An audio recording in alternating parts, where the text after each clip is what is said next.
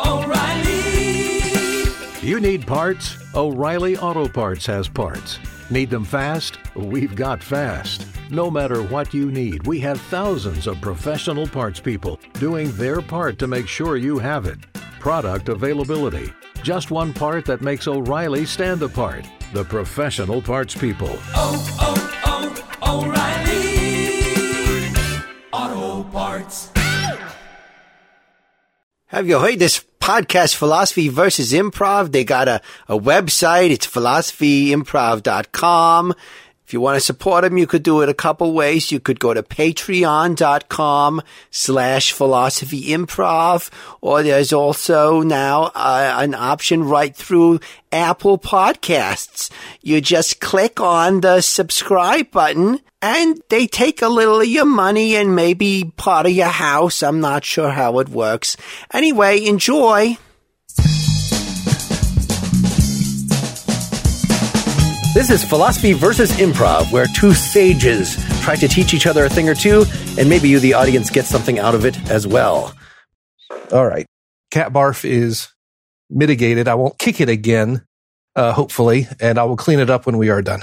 It seems like that might be a useful prop. I don't know how heavy we want to go on the props. I mean, I have my giant pickle. I have my novelty pair of jacks. I think we'll use the noise of a cat hawking up a hairball might be useful, but I'm not sure if the hairball itself will be of any utility to us. Hey, here's my cat jacking off. And see, I have the giant jacks here to demonstrate that. You know, this might be a family show. I don't know. But, I have to decide whether I'm going to mark our episodes as explicit.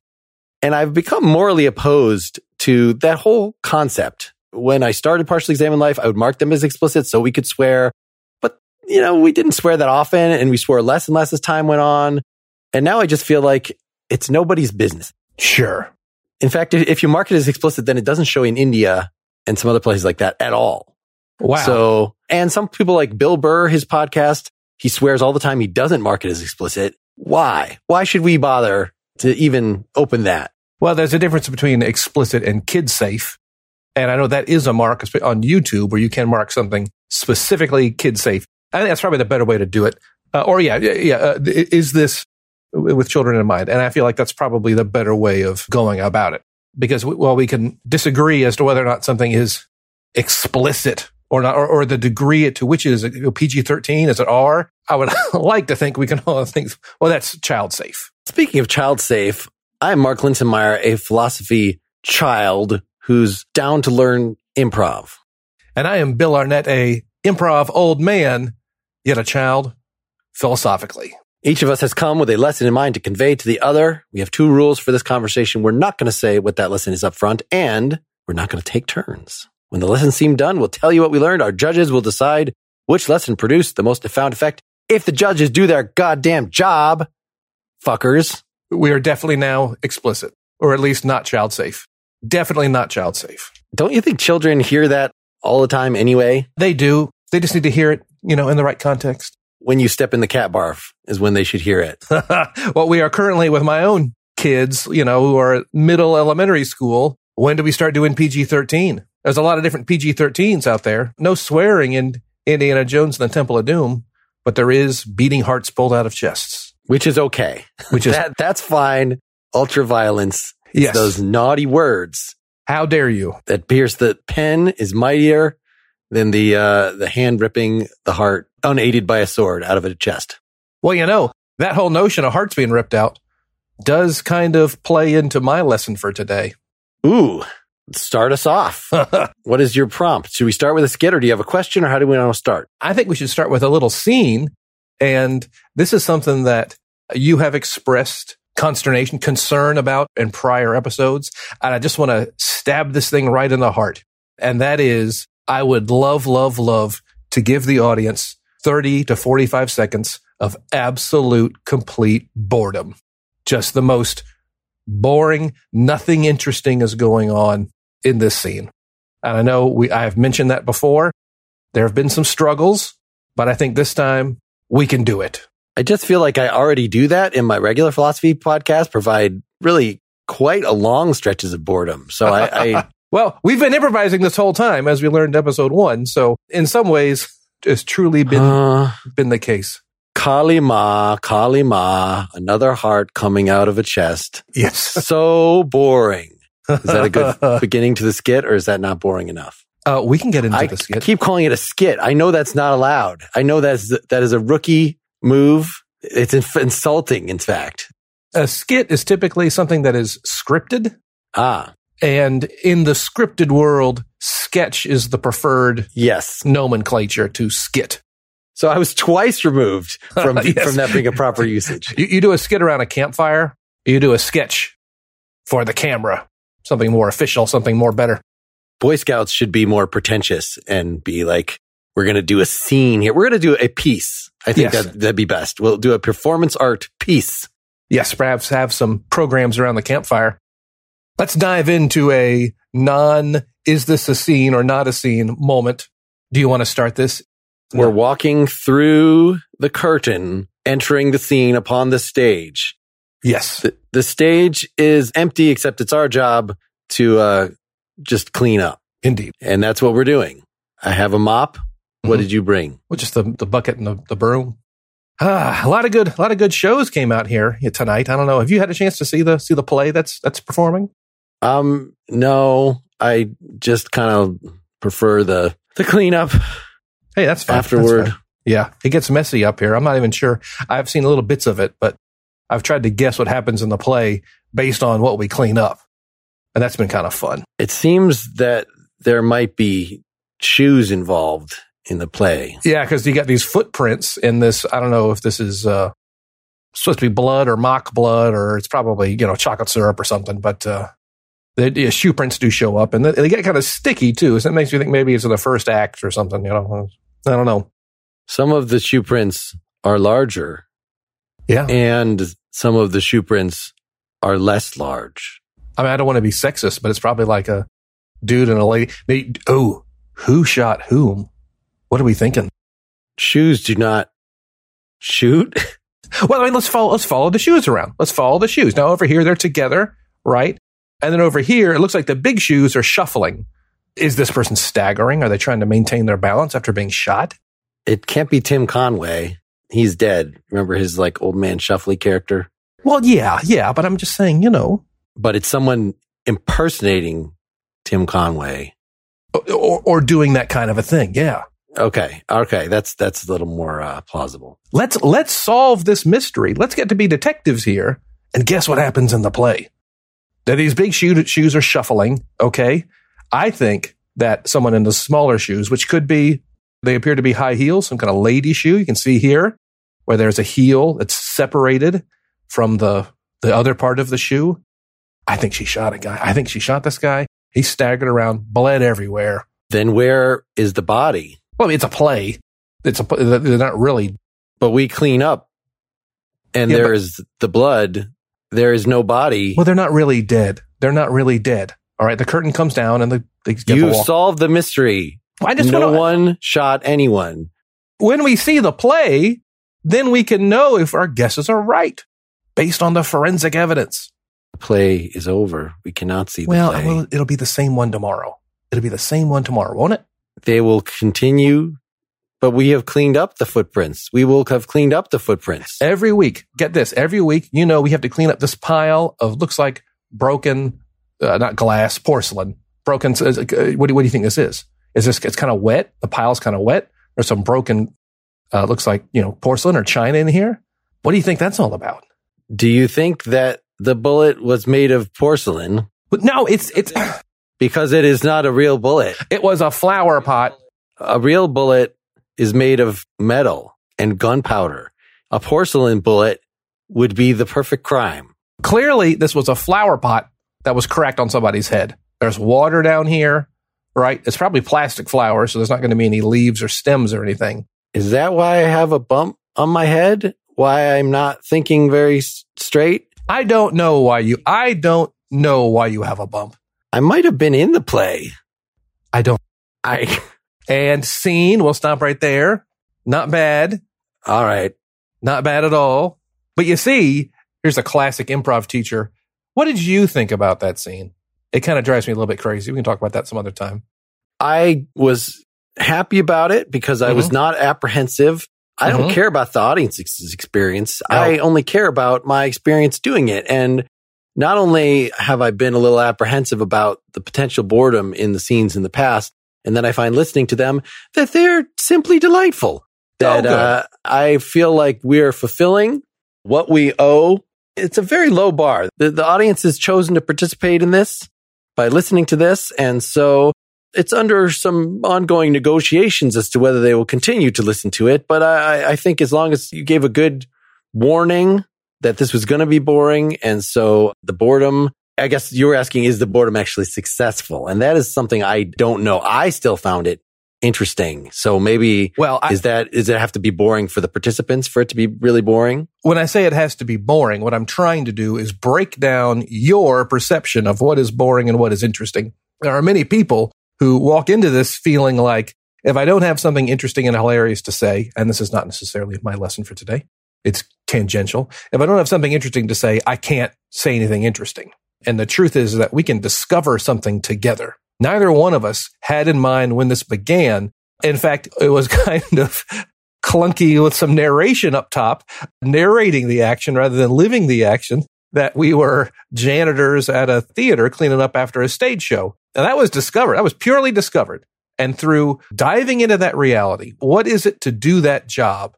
We suddenly found out that we could be amateur detectives. Neither of us had seen the play yet, so we can try to guess what happened based on the carnage left on stage. And I think that's a cool, fun idea. I think that's as funny as any idea you'll see on SNL, and it's going to be in the execution. And I thought we executed it B+.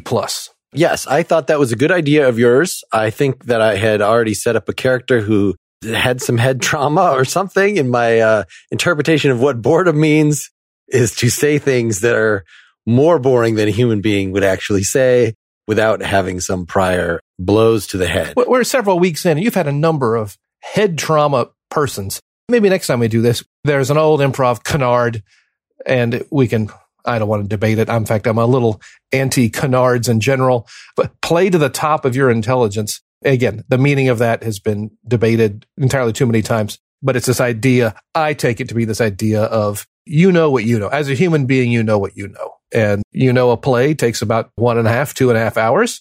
You know there's intermissions. You know how it works. You know how the world works. And don't be afraid to try to be clever or creative about outsmarting how the world is. A little bit of a clunky explanation. I'm, again, kind of bringing in this compact between the performers and the audience, that the performers know how the world works, and the audience, to some extent, and you've implied that this is less so in improv than in other media, understand the conventions of what's going on. And especially if they understand the conventions of improv, then their expectations will be low. Is that... Mark, you have repeatedly, I'm not sure if you, I haven't listened to quite enough of your other stuff to know if you're constantly beating up yourself, beating up your work, beating up everything. But I think you think you're very concerned. I think you are too concerned with the idea that there needs to be an asterisk. There needs to be of like, don't get your hopes up. Okay. And it's almost like setting the groundwork for failure. If we're always telling people or always worried ourselves that this is not succeeding. I guess I'm less picking at the worry part of it and the and we've kind of gone over that ground enough, but the social conventions, like if you watch something on TV that is not a reality show, you're probably expecting something that needs to grab your attention right away. Sure. If you know that it was a film, technically, you probably have heightened expectations for how much money went into shooting it. If something is on YouTube or it's a reality show, you have all these genre expectations, and then you judge based on what you think the thing is going to be. Yes. I mean, it's difficult in improv. One of your earlier lessons is nobody knows what the rules are. So it's less clear what the genre is, which, to refer to that performance art again, I see it closer as being like performance art, that it is so open that it's like the audience members agreeing to just be open-minded. There's a product process thing going on. And part of the interest in improv, well done improv, is seeing the process and seeing you and I make a discovery, I think, and as a consumer of improv, is fascinating. You ever watch Bob Ross, Joy of Painting, Bob Ross? And he always does the background first and then does the middle and then does the foreground. And again, I would never buy a Bob Ross style painting unless I knew it was a Bob Ross painting, in which case I would buy it and display it proudly with a certificate of authenticity right next to it. It's just not my style of painting. But watching him paint is engrossing. And I think, it's like when he's got the background and middle ground done, he's going to put something in the foreground. And he even says, going to get dangerous. This is going to be crazy. And he gets that knife and loads it up with just Van Dyke Brown and just slashes it right down the middle, A knife? He actually uses a knife? What are you doing? A painting knife. There's a triangular tool that he uses. And right down the middle of the page, just with this big black or brown mark, and at the time it's like, doesn't make any sense. I'm a little bit confused, but he turns it into this beautiful tree and this beautiful foreground. And it makes sense. But part of that is Bob Ross just diving in. I'm going to intentionally ruin what I have. I don't know what's going to happen. I'm presuming it's going to be a tree. Little do people know he actually has already painted the painting he's painting and is sitting right just off camera. So he has a model. But it's this idea that you have to just kind of dive in and do something and let the painting talk to you, let the sculpture talk to you. And there's some feedback going on between the painting and Bob. And I think watching that is interesting. And we will sit and watch Bob Ross paint and talk because it's interesting to see an artist create. I think that is the draw in improv. Sure, we leave saying, man, that one scene was so funny where it was people trying to be detectives. That sure was funny. But in the moment, I bet our biggest laugh is going to be when we discover these janitors are trying to be detectives. That's really funny to me. And I had trouble at the time, again, because I had painted myself in a quarter character-wise, but not interminably so. I could have done a reversal, but really just was having trouble thinking of what is the best way to respond to, maybe because I was not quick enough in creating that vivid sense of what you were discovering on the ground and creating that universe with you. It seems like there's an amount of cooperation that I was falling short. Again, I'm not criticizing myself. I'm just giving my analysis of how the scene went. Sure. That is fine. That is fair. Another thing too is, even in the most successful improv scenes you're ever going to see, only 1 in 10 lines is really funny. And it's those other 9 lines that people stress about. They're worried they're not being funny, when the expectation is that they shouldn't be. And we can have huge swaths of time where people are not laughing, or we're just living in this moment, that are still going to be successful. And then we will discover that 1 line out of 10. We won't sit on it. We won't wait for it. We will discover it around line 7, 8, 9. Oh, wait a minute. Now I see something, and we will make a discovery, and we'll splash that paint across the canvas and do something bold and make that discovery. And then we'll go back, and with our other 9 lines, we're just filling in the leaves on that tree, if that makes sense. Yes. And I want to draw an analogy if this is sort of like, I want to respond to what we ended with last time, which you were raising this idea about libertarianism. And I was getting me thinking more fundamentally about the social agreements that we make, even to be part of a society. This social contract, you're familiar with that term? Sure. I've heard it. But there's something comparable to any institution that we enter into. And by institution, I just mean an instance of, so we're doing a scene together. We're doing a podcast together. If I, as part of this podcast, cross certain lines, then I would be violating the podcast form. And there are a number of ways that I could make that mistake. And some of them would be simple misunderstandings of the form. And some of them would be morally pernicious in some way. And so I'm wondering what you think. I've been talking about the deal that the audience and the performance make. We're participating in this certain kind of performance genre, and you have an interest as audience member in enjoying that. And so you'll adjust your expectations, not necessarily lowering them because you assume it's going to be terrible, but to what the thing, this is a podcast. It's not sponsored by NPR. People are not expecting, hopefully, detailed background soundscapes under everything we're doing, for instance. Now you got me doing it. If people are enjoying this, what are people enjoying about these conversations? It's probably the fact that it's not scripted. And if we were to script this, we could probably have some really in-depth, interesting things with footnotes and all kinds of asides and then really lay something out. But we're not. We're just talking off the top of our heads. And I think people will find that interesting, seeing where our brains go, seeing where our thoughts go. And I think it is that is compelling. There's another classic improv, Canard, which drives me a little bit crazy. It's this idea that there's no mistakes. Nothing is wrong. And that the smallest mistake can be woven in and into the pattern. My problem with it is that while it can certainly be true and certainly is a good mindset to have spiritually, the reality of that is real messy. It's real messy. Another way to think about it is every plot twist in a movie is just a giant denial. Everything you thought was true is no longer true. And talking about breaking the audience's contract, A, we don't want to waste their time. That's A. B, we want to present them with something, talk about matching their expectations or meeting their expectations. Part of meeting or matching their expectations is asking them to bend or break their expectations, or asking us to try to go beyond or flex their expectations a little bit. And if you do it right, you've got a plot twist in a movie. You've got Silence of the Lambs. You've got Usual Suspects. I'm not saying that's easy, and I think it can be challenging in improv to do that. But some of the biggest laughs I've ever seen and experienced and been a part of are the unexpected moment that occurs that no one could ever imagine having happened. And it isn't what happened, it is that it happened. So I guess I thought that that's what I was trying to do with the twist of that you're describing what has happened and putting two and two together of this character I'm playing seems to have been the victim of some violence just by the evidence of his sheer stupidity. So that the jump to maybe I actually was the victim in the play is not so crazy.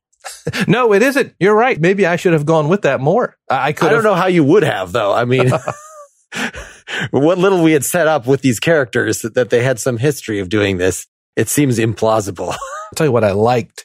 Here's an example of using a quote unquote mistake. The top of the scene, I gave you a little bit of guff for like narrating how it works. Okay, we're walking through the curtain and we are cleaning up. I gave you a little bit of guff for that. But believe it or not, especially over radio, over a podcast, where we don't get to see people on stage, that could be a really interesting technique. And in fact, if this show were to continue, we could use that technique again. Listen to our own work. Look at the painting we have painted already, and it will tell us where we put that giant tree in the foreground. Can we do a for instance? For instance, imagine this. A yellow police tape is strung across in front of a bank, and we see one of our janitors from the play enter. He walks in, looks around, sees a man wiping his brow in a suit, presuming to be the bank manager. Excuse me, sir, you're the branch manager here? Yes. I'm sorry, I don't usually do this. I am a janitor, but I'm also a detective. Have the policemen have helped you? Have they helped you solve this crime? Do they need any help? They just seem to ask me the same questions over and over again. It was a really straightforward. Do I have to repeat the story to you as well? No, you don't. I'm a janitor, okay? I come in after the mess has been made, sift through the pieces, and try to reconstruct the crime. Okay, well, here it is. There's the note that the fellow left, and there's, you can see, there are 3 bodies there of who were harmed during this. Maybe you can figure out. It looks like that one's an actor. May have just been in a play earlier today. Some sort of jelly. I don't know exactly. Yeah. Well, that's. I'm the janitor here, sir. I'll solve this crime for you. That's what janitors do. Let's see here. Okay. Interesting. Have you thought about brushing for any kind of prints, sir? That's. I don't mean to backseat janitize. That's what the police do, okay? Now, here's what I would do. I take one look at this, and you know what I think? I'm going to need a mop and a bucket. Why? Because there's smears. You see how this blood is smeared? It didn't start there. It got smeared across the floor. Perhaps when someone was crawling away, or perhaps when the assailant stepped in it and slid in it, okay? So that's what I'm thinking when I see these stains. You know what else I'm thinking? I'm going to need a vacuum cleaner. Why? Because some lint particles have gotten onto this rug.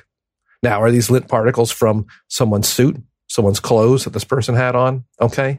Now, if you want to sweep these up and send them to the police for analysis, that's fine. Or you call a janitor. You know, this all seems really quite irregular. I don't think that...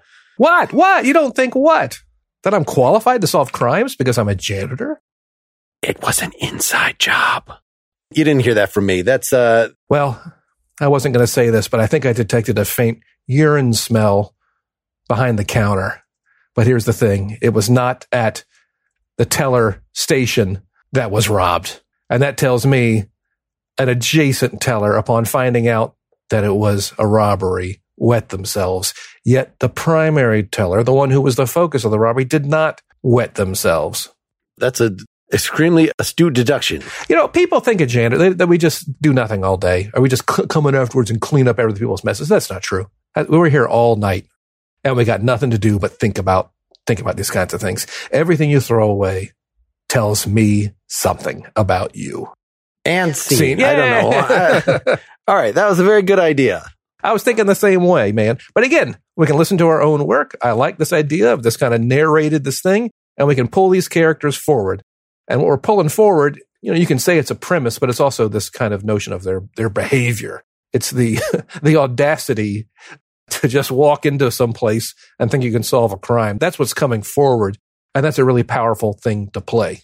And I clearly got the sense, because as being a bank manager and you being the wacky janitor detective, that can we just come up with another term for straight man? Because I just want to, let's say the dupe.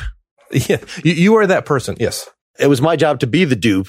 And yet, actually, it should be very simple to meet that expectation and establish what is the dupe's motivation. Well, I'm a bank manager. There has been some disturbance here. This is all very unusual and could basically act like Basil Fawlty or any of the other. Yes, I think that's a great example in the John Cleese classic Fawlty Towers of just someone who is merely affronted by the incompetence and inefficiency of everyone about him. Sure. That was fantastic analysis. That would have been a character that I should have been able to create very quickly. Were I to do it again, perhaps I would try that. 98.5% as good as that character is reasonable bank manager, is meeting the audience's expectations of what a bank manager is.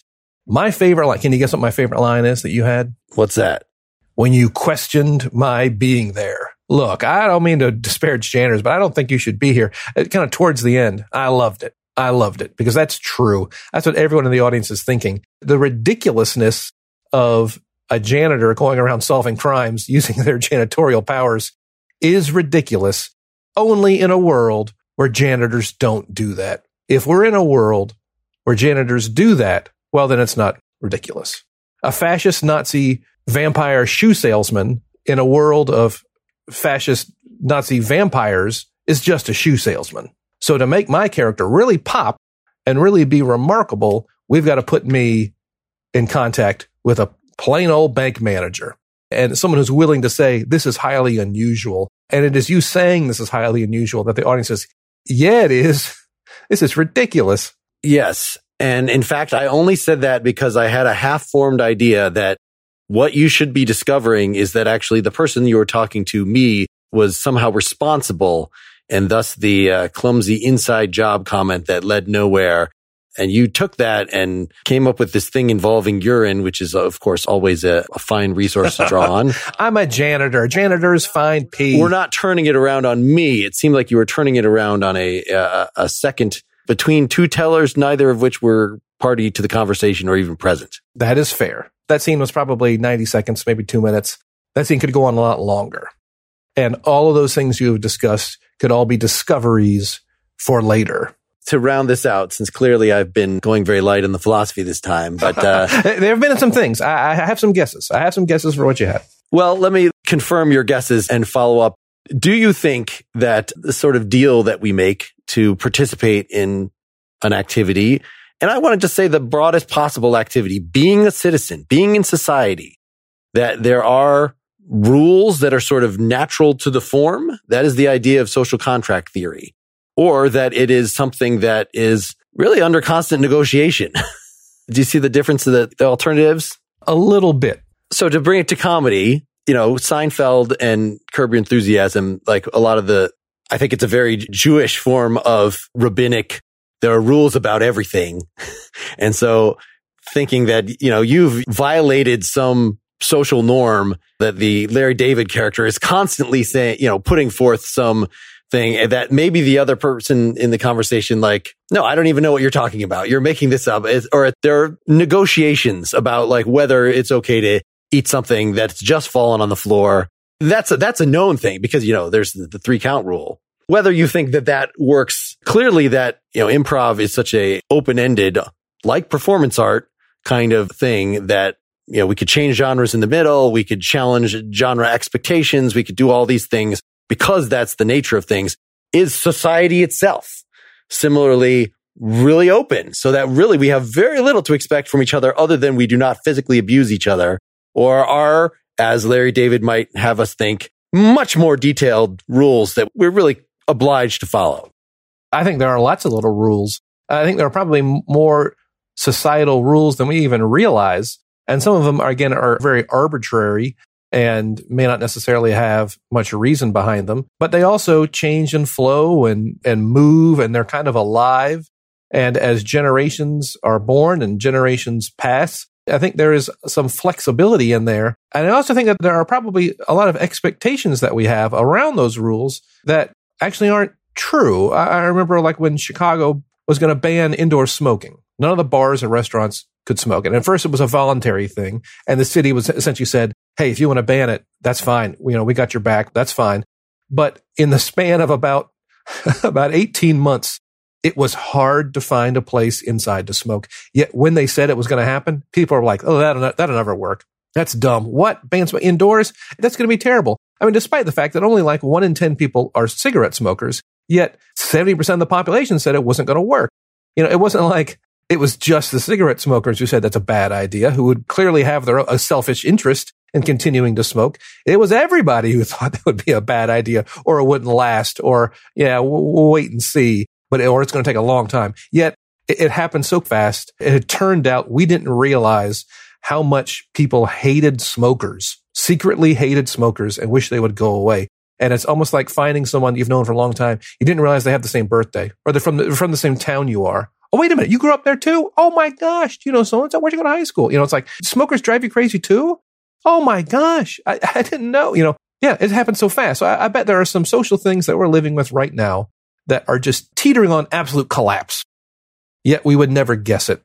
Well, and I think that smoking thing is a great example because that's clearly something that smokers would then be saying, you're violating my freedoms, that this is not part of what I agreed to just to be in society, that I wasn't allowed to smoke around people. Yeah. That even if it is doing some harm to them, it is a tangential enough harm. It's not like me stabbing you. Well, it is a byproduct of something that I am taking on myself. In other words, do unto others as you would have them do unto you.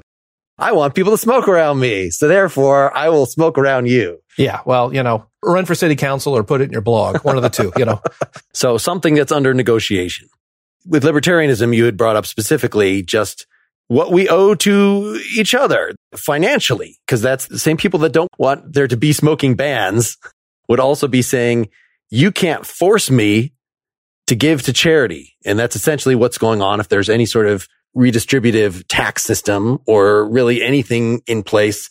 Yes. Like it's fine if I want to go to my private charity or my church or whatever and give a good portion, like that's just all. But the fact that you as a society, the people with guns, ultimately, if it's a law, if I scoff at it enough, somebody is eventually going to come and fine me. And if I refuse to pay the fine, then I'm going to be in jail. And there's going to be a gun involved. Any rule, no matter how trivial, if it's the government putting it into place, at the end of that chain is something that could kill me. And so maybe we better be a little light. We could have all these social mores, expectations of each other. It's impolite to smoke. You could give people dirty looks. You could kick them out of their private establishments, but maybe it should not be the government's job to force people to not smoke or to support the needy. Good. You want to go find a piece of unclaimed land and start your own, go for it. But guess what? It ain't gonna happen. I bet throughout history, there have been hundreds, if not thousands of societies that have come up and have been very freedom-based and very libertarian-based. We're talking like, from caveman times through the Gauls, different tribes of these people. And guess what? The organized tribe next door came over and kicked their butts because that's what organized tribes of humans do. That's what we're really good at. talking about is religion or this whole idea of family or duty to something bigger. I think that is a piece of humanity to a degree, perhaps to a very large degree. And boy, when humans decide they want to do something, it gets done. I think when they they let go of themselves a little bit, some pretty amazing and terrible, generally terrible things can happen. But you're not going to get Rome. You're not going to get the Chinese dynasties. You're not going to get any of that stuff in anything resembling a libertarian system, because anyone next door who is ever so slightly more organized will kill you, just as you said. I don't know that I said that specifically. Well, as you said, there's always someone on the other side of that bayonet. Yes, that was within a society. Between societies, that is a different thing. Well, we're all between societies until one society gobbles them up. And now we're one society. There you go. This is a good enough point to call an end. I think I probably gave it away toward, well, let me tell you what Discovery was your thing today. Is that not the theme? It ended up being the theme, but it was kind of tangential to that, kind of close to that. This idea that we discovered that theme as we went. Indeed. I'm going to follow that rather than what I came on stage with. The audience heard our exchanges. So why should I try to drag something in that I had in mind before this even started? It's going to look weird and strange and out of place. I'm going to follow what we've created together. That's going to be more valuable. The thing I came in with was this whole idea, and it's kind of close, that a premise is only funny when it is revealed and never again if you don't play it well. So we can reveal any premise we want. These janitors at the theater who clean up and solve crimes, that's a pretty funny premise. And we agree that's a funny idea. You can see that it's got some legs to it, but you have to execute it well. You have to play it well or no one will laugh again. Come with the funniest premise you want. I can give it to my first grader and they can ruin it. That ain't hard. Ruining a bad idea is easy. It's taking that one fun, interesting, cool idea that we discovered and playing it well. That really is going to make, that's your paycheck right there. That's the difference between a great improviser and a fair improviser, is milking lots of laughs and lots of things out of one simple idea. So, see, I had thought the premise was that we were doing something as boring as possible. So I had a different understanding of what the premise was. I think that my execution on that one was okay. On the second one, even though this character that I should have been playing was the dupe, what I was in fact doing was the improv dupe. When you try to involve a civilian, that you came in with a nice, sophisticated premise that we'd worked out, didn't know where my mark was. I was, sure. Give me 3 minutes. I would have been right on it. I was good post gaming it, but at the moment I was just as taken off guard by the improv scene as that character in the scene would have been taken by the actual situation occurring. Perfect. It's just acting is reacting. It's just reality. Tell me what you think mine was. I think I laid on it pretty specifically, but there were a lot of the idea of social contracts and social expectations that came up, and this whole idea that how important, how heavy, how valued, both in reality, how are they valued, and hypothetically, how should they be valued? This notion of social expectation and the will of a large group of people, and thinking about people in a large sense, in a gross macro sense, and what their expectations and thoughts and feelings are. Well, and that is ultimately the source of what is alleged to be the rights that we have, that these are really not things that are natural consequences of the form of being a society in the first place, which is what all the social contract theorists thought. That it's Thomas Hobbes, who kind of came up with it, said, look, the state of nature is so terrible that we would do anything to be out of that. And so we just give up all of our freedoms as soon as we get in this. And it's okay. In fact, we should have, one tyrant, the Leviathan, that is just ruling over all of us. That person is not having to obey the social contract. It's the rest of us that we are just so frightened of the world outside of society that we have already, not just that we should, but we already have given up any expectations of even fair treatment.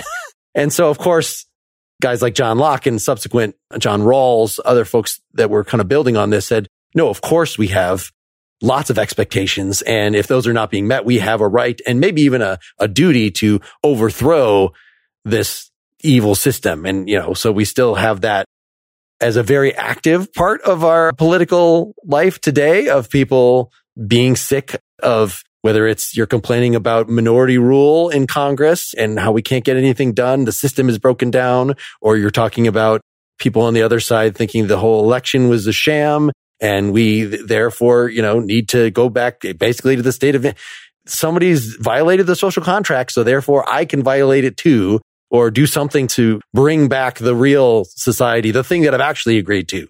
And I think it's probably so ingrained, certainly in American society, I can't speak for other societies, that you can leverage the idea someone broke the social contract to manipulate people. And you can actually, even if it isn't true that someone broke the social contract, you can create a scenario where it is true and convince people that it has happened and that it requires immediate extreme action. That is the worst thing you can do, even if it isn't actually happening, unfortunately. Now, one of the parts of the social contract of being an audio-only medium is that we will not do things that require our audience to have a visual grasp of that which they cannot grasp. But nonetheless, I'm going to unveil our one remaining judge, the only one who had given a real answer 2 episodes ago. And here is Chicky. Hello, it is I, Chicky, and I am casting judgment upon you because you have come to me looking for my wisdom and my superior strength and thinking. Is that a chicken puppet? For people, we're actually on a Zoom call right now. We can see it looks like a... I'm not exactly sure. I'm not a speciesist. I am not a chicken. I am not a duck. I am my own creature. And it is very impolite for you to explore, but if you want to describe what you see visually with your eyes, you may do that for the audience's sake, for they cannot behold my beauty. I see a chicken puppet, clearly a child's puppet, with a white tuft on its head and a little bow tie, and that's what I see. That is the famous celebrity Chicky, well known for the Ask Chicky YouTube, Instagram channel. There's some... What have you been doing? I have done many things in the entertainment world, as well as spreading my wisdom throughout the universe, but I did not appreciate the conditions under which the judging took place, and so I will not judge any more of your silliness. Okay. I think that you both stink. Okay, thanks, Chicky. Maybe that's enough. Maybe that's all right. Chicky is stormed off. I guess should we just decide ourselves? I gotta say that the improv, even though it might not have been the lesson that you wanted to convey, was very valuable this time. And clearly I was just shoehorning the philosophy in, even though it eventually became something that, that actually was my ultimate point, that I don't think the social contract is something that is given by the structure of what a state is itself or by human psychology. I think that it is something that is under constant social negotiation. And so if you say taxation is theft or some goofy stuff like that, if you make these libertarian claims, then you're basically giving an opinion, and there might be evidence for that. You'd want to look in the historical record. How have things worked out when we've allowed this kind of stuff? And so there's definitely, unfortunately, we all want to argue against abuses by the government. We want to argue against too many demands, too many rules, but we can't do so based on it's against human nature to order me around that much. Or, you just have to really argue it based on the experiences that people actually have. Do you feel stolen from when people take taxes from you? How much, is mandatory military service? Is that too burdensome or not? I think absolutely it's too burdensome. I think there should be as few, given that there is a gun behind every law and potentially sending people to jail. You should not make laws for sort of cosmetic reasons, certainly not policing people's morality. No, well, I couldn't agree more. I think people getting lost in abstractions is a weapon and a tool used to manipulate people. And I can come up with some kind of abstraction. Right now we're seeing what's that? Critical race theory. It has become an abstraction. What is it? Well, it's whatever you want it to be. And it's either welcoming you for breakfast or it's hiding under your bed, and you get to decide. And you can't look under a rock and find critical race theory. Well, clearly this is what it is. It's not concrete. And because of that, its definition is completely malleable to whoever wants to throw it around. And it's unfortunate that humanity does this all the time. And we fall in love with an abstraction, and we can bend and manipulate it. I mean, define patriotism, gee whiz. So when you said we have to look at people's actual lives and how they're living them, and are they able to follow their happiness, that's really all that matters. And if we want to call law A socialist and call law B libertarian. That's fine. Are they impacting people's lives in a positive way? Great. In a real, concrete, positive way, and not just giving them warm fuzzies. Then, yeah. So you, again, in the last couple minutes, brought in a different Pandora's box. The critical race theory thing, which, like the libertarian thing, is so fraught with, so many that I can't start on it. But Bill, I really enjoyed learning from you today. And I enjoyed learning from you too, Mark. And scene. We've now entered the official post game, which we should be short on because, man, this was the longest episode ever. Boy, it sure was. Yeah. Something occurred to me that I wanted to recommend, and I wish I could identify more specifically, but you're familiar with Conan O'Brien's podcast, are you not? Yes. Conan's Needs a Friend or is looking for a friend. It's a very good podcast. It really has, I have not been that interested in the talk show format for a long time. Like, I'll watch little bits on YouTube, but the actual interviews themselves, it just seems like kind of a stale format. And maybe there's somebody you'd want to see interviewed, but nothing that at this stage in my life, I would want to make a daily part of my routine. And so I have not kept up with his talk show, but I have enjoyed other work that he's done, these travelogue specials and, the podcasting format, which is really great for him. Just, is such a good example of improv and has prevented this strong, every, I don't know, when you listen to enough of a podcast, enough hours, then it prevents a very clear model of a way of being, a way of being funny, an attitude. And I think about, he'll talk about in his daily life, how he would start joking around the way he does with everybody with his wife. And his wife would be like, no, not with me. And I've totally experienced that, even recently in my family life, trying to use the tools that I have learned in entertaining podcasting, and it doesn't fly. Well, but before the internet, the power of a talk show was I get to see people I never would have seen. I get to see a Hollywood celebrity talk. I get to hear their actual voice and have it's like, oh, that's fan. I would never be able to do that in my local newspaper.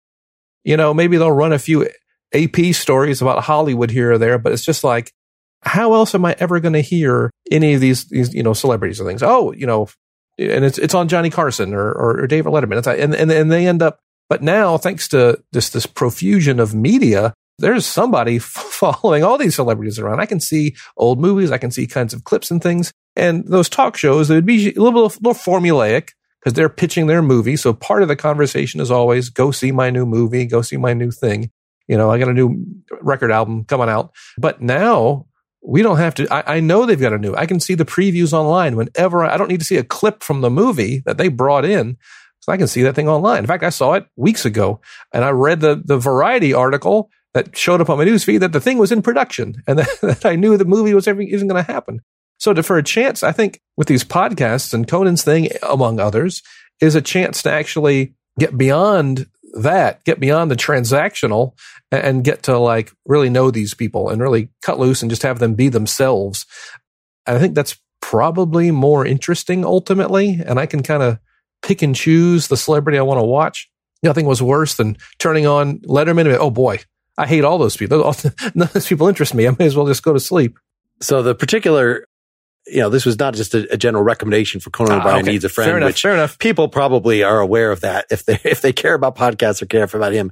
But a specific thing that I was tempted to reference when we started our scene, that sound effects theater, that at some point he stumbled across the idea of doing Foley by saying the word, by saying sweep, sweep, sweep, sweep. And so, it's very hard for me not to think of that. That's fun. That shtick. So I believe that is I see in searching sound effects theater, that's like the Seth Rogen episode, the John Krasinski episode. I'm sure he's done it in many others. Oh yeah. Oh, that's fun. It's a good bit. Have I recommended, maybe I already have, Joe Pera? Have I recommended? Not to the audience. So yes, tell us more about Joe Pera. He's just this great, painfully normal appearing guy, sounding guy. I think he kind of is that way, but he's just this kind of upstate New York, upper Midwest kind of, believe those two regions are similar to each other, are behaviorally, culturally similar.